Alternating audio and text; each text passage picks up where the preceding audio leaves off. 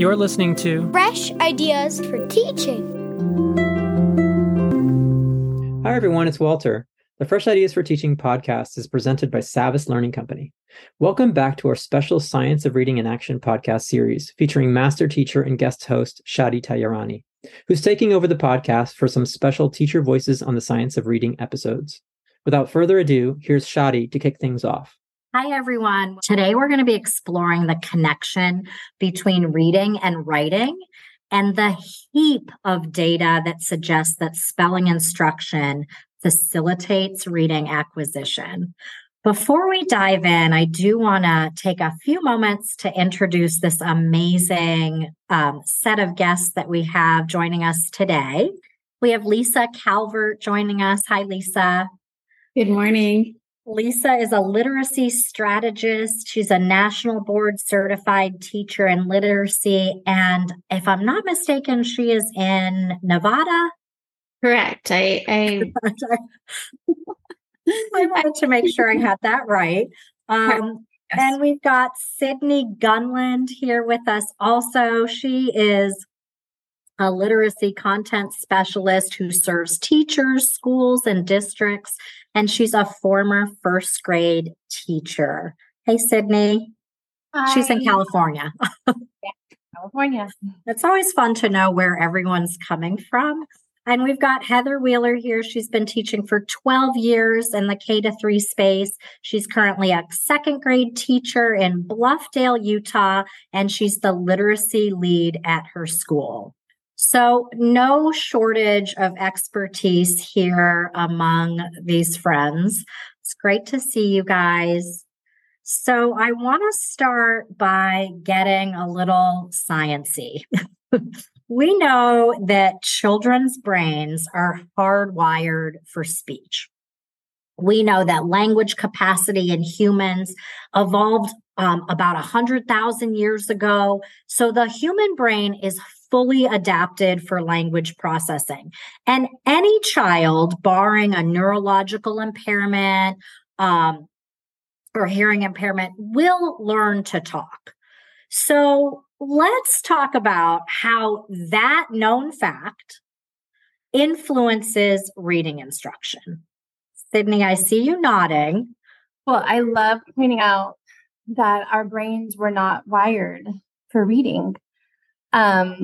We innately learn how to speak and to walk, and reading, on the other hand, is not innate.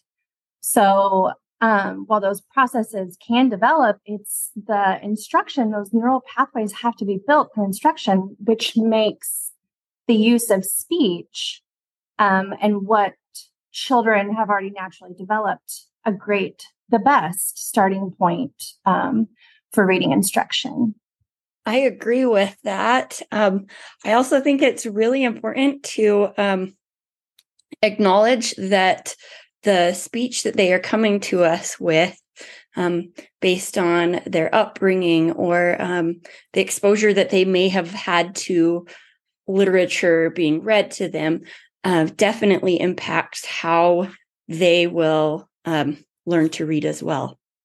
I think that is really true. I have a daughter with a speech impediment, and it would come through in her spelling. Like the way she interpreted language came through from her vantage point of her speech impediment, which was so interesting. When we talk about the progression of reading, phonology is always the foundation. So that's the sound level. So taking their knowledge of sounds and then building upon that with sound symbol correspondence is a great way to kind of fill that bucket of the word reading and word recognition bucket of a simple view of reading.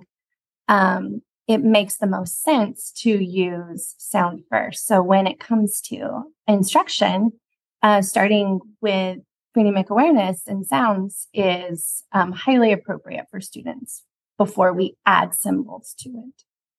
I think the science of reading has been so good in helping us understand that. I know for myself, prior, I would teach word families and I would teach the alphabet, and I didn't know that it was better to start with just sounds, just segmenting and blending at the sound level before I ever started that instruction. I think that lays a really great foundation for them to then progress, as Sydney said, to the words, and then we build from words to our sentences and passages. And I know that's simplified, but we really do have to start with those key foundational skills. So once we get those sounds and we can segment and blend those sounds, the dictation part of connecting the sounds and the symbol, that is so important. And I feel when it comes to phonics instruction, I love the use of phonemic awareness first and just isolating those sounds that we're about to introduce with the symbol, right?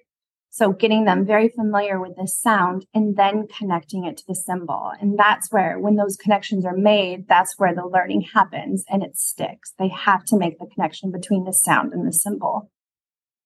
So, Sydney, you're talking about really capitalizing on the fact that most students are familiar with sounds through speech. So going from what Louisa Moats calls in her famous book, Speech to Print. So really capitalizing on the fact that students are coming to school for the most part with language as speakers. And so to capitalize on that. And we know from this robust research in science of reading that students don't memorize words by sight. That is not how students come to reading. They process words sound by sound. And we have an option as reading teachers.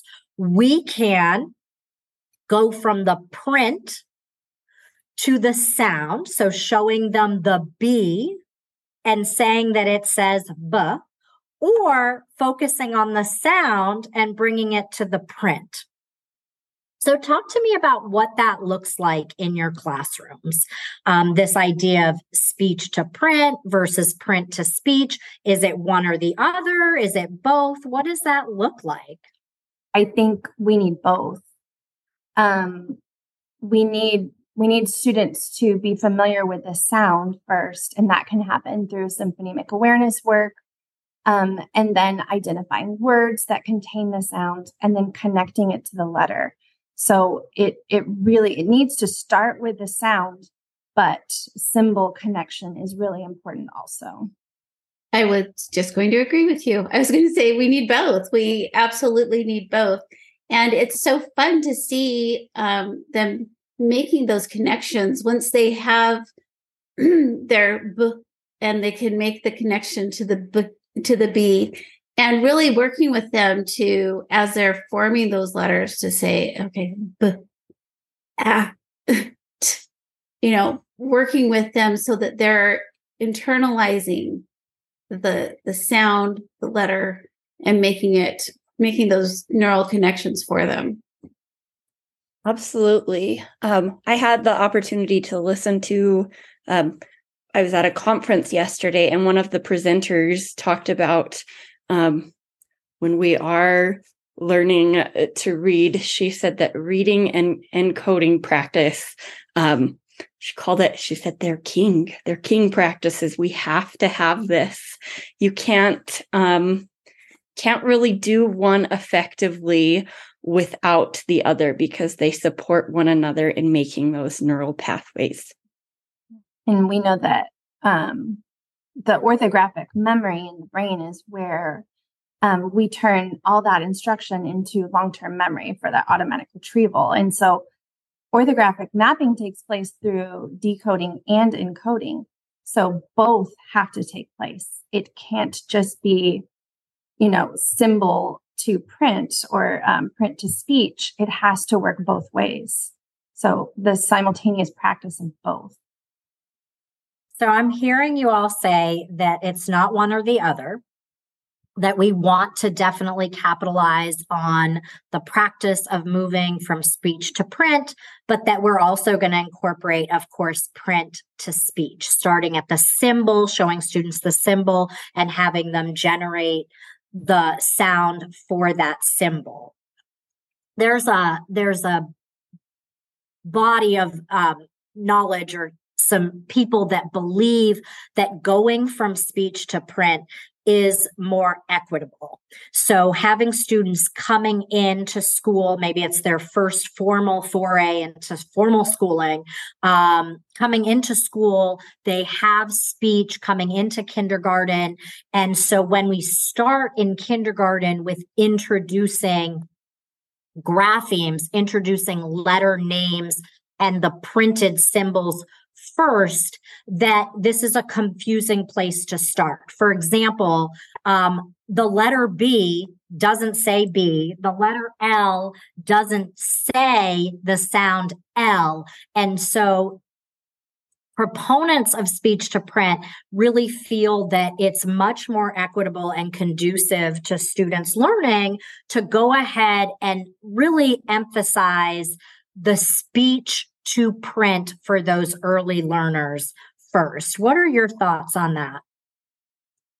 I think it's really important that we have them do the sounds. So, for example, bat. So they would like draw 3 lines, bat, and they're working with the sounds. And then we connect what letter makes that sound for them.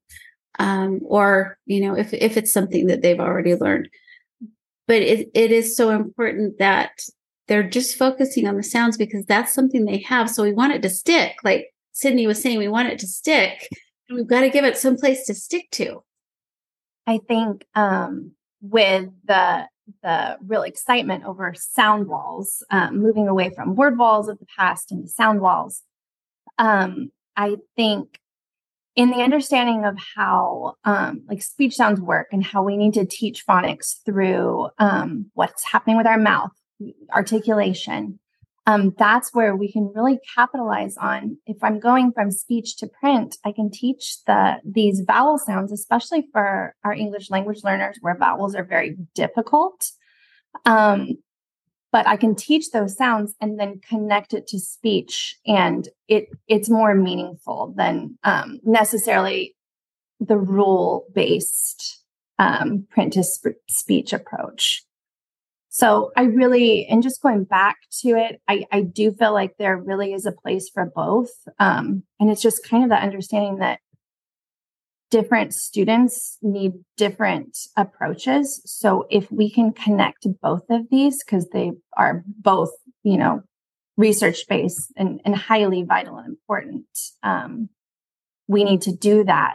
But capitalizing on speech, because that is what we talk about. What are students bringing to the classroom with them? If they don't have understanding of symbols, they don't know alphabetic code or even English maybe in general, what they are bringing is sound. So that's where we can capitalize. And that's where the equity comes in for these students who have not been exposed to print. Sydney, thank you so much for bringing up the sound walls. As I reflect on the kind of the transition I've been trying to make, even within my own classroom the past few years, I personally do feel like there's a lot more power that has come in my instruction when we're not just looking at a letter and saying the sound, but we're giving them more. We're showing them more explicitly, like, this is what our mouth does when we say this sound. This sound is voiced. This sound is unvoiced. And it's been amazing to see the transformation. Even just this last week in school, we've been learning about the different sounds of ED, and I've been able to take the knowledge with sounds to help them know, like, if it's a voiced sound at the end of the base word, we're going to say d. If it's an unvoiced sound, we're going to say t. And it's so cool to see how those kids can listen for those things to then apply their writing skills. I love too, you're tying in that ED spelling. So I think there is such a role in that, the orthographic mapping, and really, so we're learning to write, we're learning to spell along with learning to read. I like what Shadi had written, where dictation is similar to a decodable text. So we're working to make it stick on what they already have. So if we take what they know and we build on that, and we help them, as like you said, with the ed ending, or if they're learn open and closed syllables, and they know if nothing's going to stop that vowel, it's going to say its name, like go and no, and so we're building on what they have, and it's just so powerful. I don't know if that made any sense, because what was in my head, out of my mouth, may have been too different. Well, Lisa, I think it's a perfect transition, because I really did want to dive into dictation. I think as reading teachers who use science of reading, who are familiar with the body of research around science of reading, we all have dictation as part of our teaching practice. And I don't even have to ask you. I know you do dictation, period. But I think I can assume that among this group, and I can assume that we can talk about what dictation is among this group, and we probably have a very common definition, probably the exact same definition. But I don't know that dictation has made itself into the wide world of teaching practice. So what is dictation versus a spelling test? What is a dictation? Dictation is very, very different than a spelling test. We used to give students lists of words and have them memorize those words, and then they'd do the test on Friday and they'd lose it by Monday. It wasn't sticking. We weren't building anything. We're taking what they know and we're allowing them to map, and apply what they know. And it's so exciting, because they know that, okay, I know so what can I put with and so at, and it opens it up. So when they see it in a text, they know how to decode it, but they also know how to write it. And when they can write, they can express so much more of their world. Opportunities to incorporate dictation. I always go back to that understanding of how, the purpose of phonemic awareness and purpose of phonics is that students can learn how to decode, right? We want them to decode, but then we want them to decode fluently. So how we get them there is through decoding practice and encoding practice. So dictation supports the encoding practice through very teacher-guided kind of system, where you say a word aloud and then there's scaffolds there, right? You can ask them to segment, they can practice segmenting, they can draw boxes, they can draw lines to represent each speech sound. And then students can connect after the speech sound segmentation, they can connect letters there. And then what it can look like in a class is, if it's happening whole class, then teacher can be circling the room and providing instant error correction and feedback. So it's a very guided and interactive process, but it is very, very powerful to help them connect the sounds to letters, to help that orthographic mapping, to move it from short-term memory. Like Lisa was saying, we're going to have instruction. You're going to take the test on Friday, and then it will be completely lost by Monday. We don't want them to memorize. We want them to learn how to map the letters to the sounds. And that's what dictation allows them to do.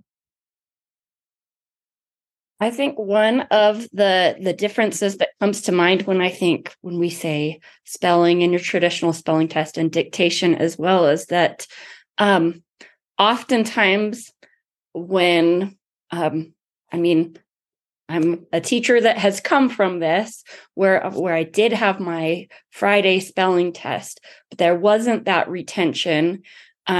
Whereas with dictation, I'm building on the skills that we have already learned as well. We're not focusing on one skill a week. Even if there is a focused skill being taught, we are still including everything that has been taught before then, which I think makes it even more solid. It's as you go through the progression of phonics, you don't want them to know these skills in isolation. You want them to connect and build on one another. Well, it's giving implication. I think of my own instruction just this week. We were working on the long A sound within the word and at the end of the word. So we had, AI makes a long A sound within a word. AY makes a long A sound at the end of a word, and helping students apply that. So if I have the word rain, what are my possibilities for making that long A within the word rain?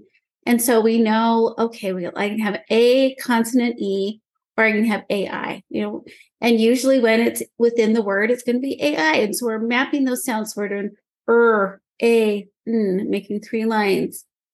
What makes our what makes our N? And then let's figure this out. Well, we've been learning AI will make that long A sound within a word. And then I can apply that. If I know rain, I know brain and grain and stand. Yeah. Making it stick. So Lisa, exciting. Sorry, go ahead. Oh, go ahead. I just want to pick up on what you said, that idea of let's figure it out, or you can figure it out. Dictation is empowering in a way that a spelling test is not. A spelling test in a traditional sense, the words, whether it's 10, 15, 20 words, are they connected to each other? Do we know the connection between these words? It hard to say, really.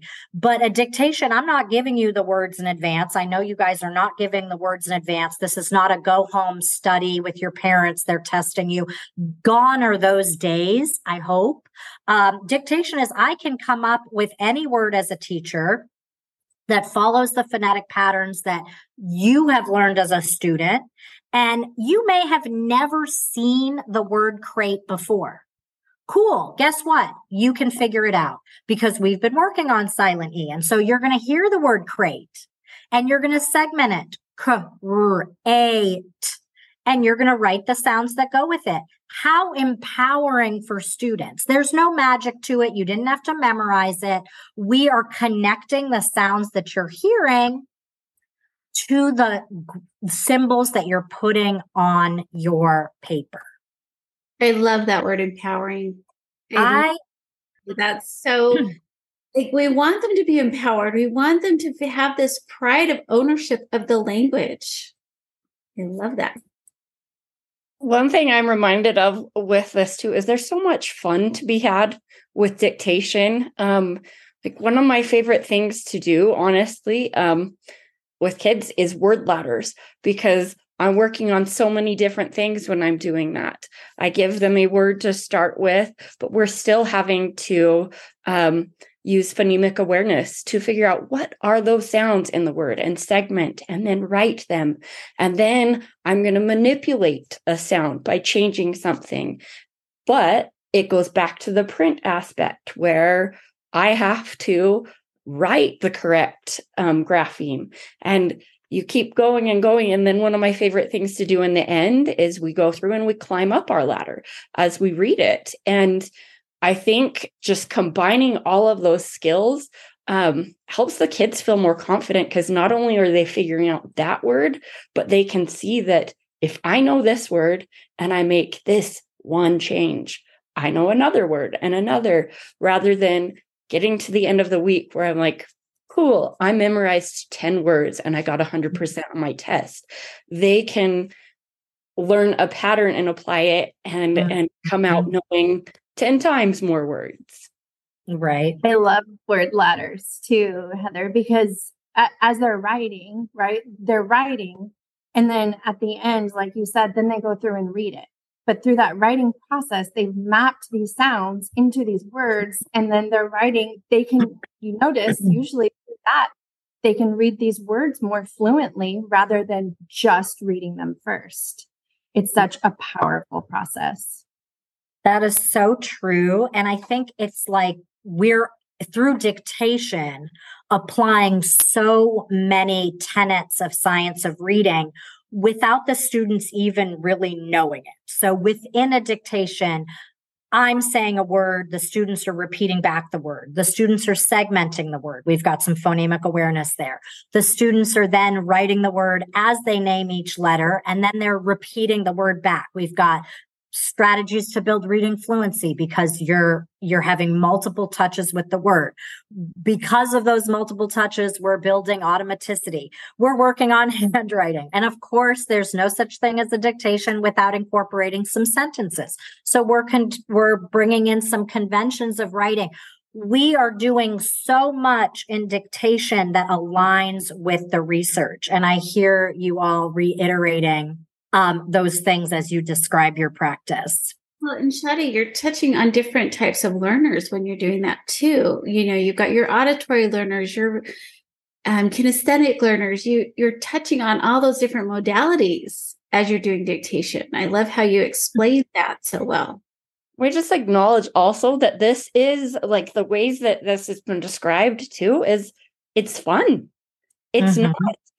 It's not just a drill that I'm going to say a sound, please write it down. Here's the next sound. Like there are so many different ways that this can be done. Like Lisa mentioned, like when you've got the kinesthetic learners, like you're writing in sand, like what's about that? Or shaving cream. Like the kids do enjoy this. Well, and I think in addition to those awesome you can write it in shaving cream, you can write it in sand. I love those multisensory components that you can bring in. But I honestly think, and I work with a lot of older students, one of the things that makes dictation fun is like, dang, I didn't know I could spell the word transformation. I just spelled the word transformation. I just spelled the word conversation. I just spelled the word inconsistency because I'm using the morphology. I'm breaking the words up into syllables. I use dictation when I've taught high school. I use it with high schoolers. And part of the fun is success. Success is fun, you guys. Success feels really good. So I don't have to do a horse and pony show. It's not like a fancy light show and slides and all the things. It's old school dictation, but it's successful. And that is really fun. But Sydney, you were about to say something. I was actually going to talk about how multisensory it is and how that's where the fun comes in. They're not just sitting and listening. They're listening, they're speaking, they're moving, they're writing, and then they're reading. It's just such an experience for them that is very important to their learning, but they enjoy it so much. I think you've hit on so many great things, the power that it gives the kids, the ownership, the ability, the multisensory. You're giving them success, like you said, Shadi, like that is fun. Success is really fun. And knowing that they can tackle any word once they've got these sounds is very powerful. It's a great tool for students. Yeah. And the thing about dictation is it can happen so quickly. It's not a huge chunk of your literacy block. It's something that can come after a little bit of instruction and a little bit of practice. We have to include spelling instruction, not the memorization, but the cementing of actually what's happening with the sound symbol and how the code works. And just kind of piggyback on these, but once they're feeling that success too, they're motivated. They want to learn more and do more, and like it's almost like this craving of, well, I've accomplished this. What can I do next? And it's amazing too. So, like, say we were learning about long A. And like you were saying, Shadi, you can start dictating words. Okay, now you've gotten to this point within a few minutes where you're successful with a couple of these words. Let's add some suffixes, or let's do a 2-syllable word, because we can do it. It really is a very empowering process to them. It builds their confidence. We are all huge proponents of dictation. I can tell that. And I don't think any of us could imagine having a teaching practice without incorporating dictation at least once a week. I have dictation typically 2 to 3 times a week, but I know that all of you are probably incorporating it at least once a week. And like Sydney said, it doesn't have to be this huge to do, like we need to devote an entire block to it, but it can just be a component of the block and making sure that we're capitalizing on going from speech to print and the research that supports that to help our readers develop. My kids actually beg for it. We do so they have a white crayon and word pattern, and I'll give them words with the word pattern, and they write it with their white crayon, and then I give them these special markers, and they go over it, and then they're reading it, and whoa, it's so exciting. And so they beg for dictation. It's such a fun part of what we do every week. And I would suggest if you have a spelling list and that's what guides your phonics instruction, those are part of your word list, but we need to add other words also. So we're really teaching them how to transfer it to writing. All you need are word lists, and then you can incorporate dictation so quickly and so easily into your day. That's great, you guys. Thank you so much for joining today on this super interesting topic, exploring speech to print, print to speech, and the power of dictation to help our readers develop at any grade level, at any age. If you want to share your thoughts on this topic, please reach out to us on our social media channels and stay tuned for more episodes of Teacher Voices. Thanks, everyone. That's all the time we have for today. Many thanks to all of our guests for joining us. Be sure to subscribe to the Fresh Ideas for Teaching podcast. Until next time. The Science of Reading in Action podcast series is presented by Savvis Learning Company, a next-generation learning company providing award-winning solutions for grades pre-K through 12. To learn more, visit savvis.com/science of reading. And you can keep the conversation going by following us on social media @Savvis Learning.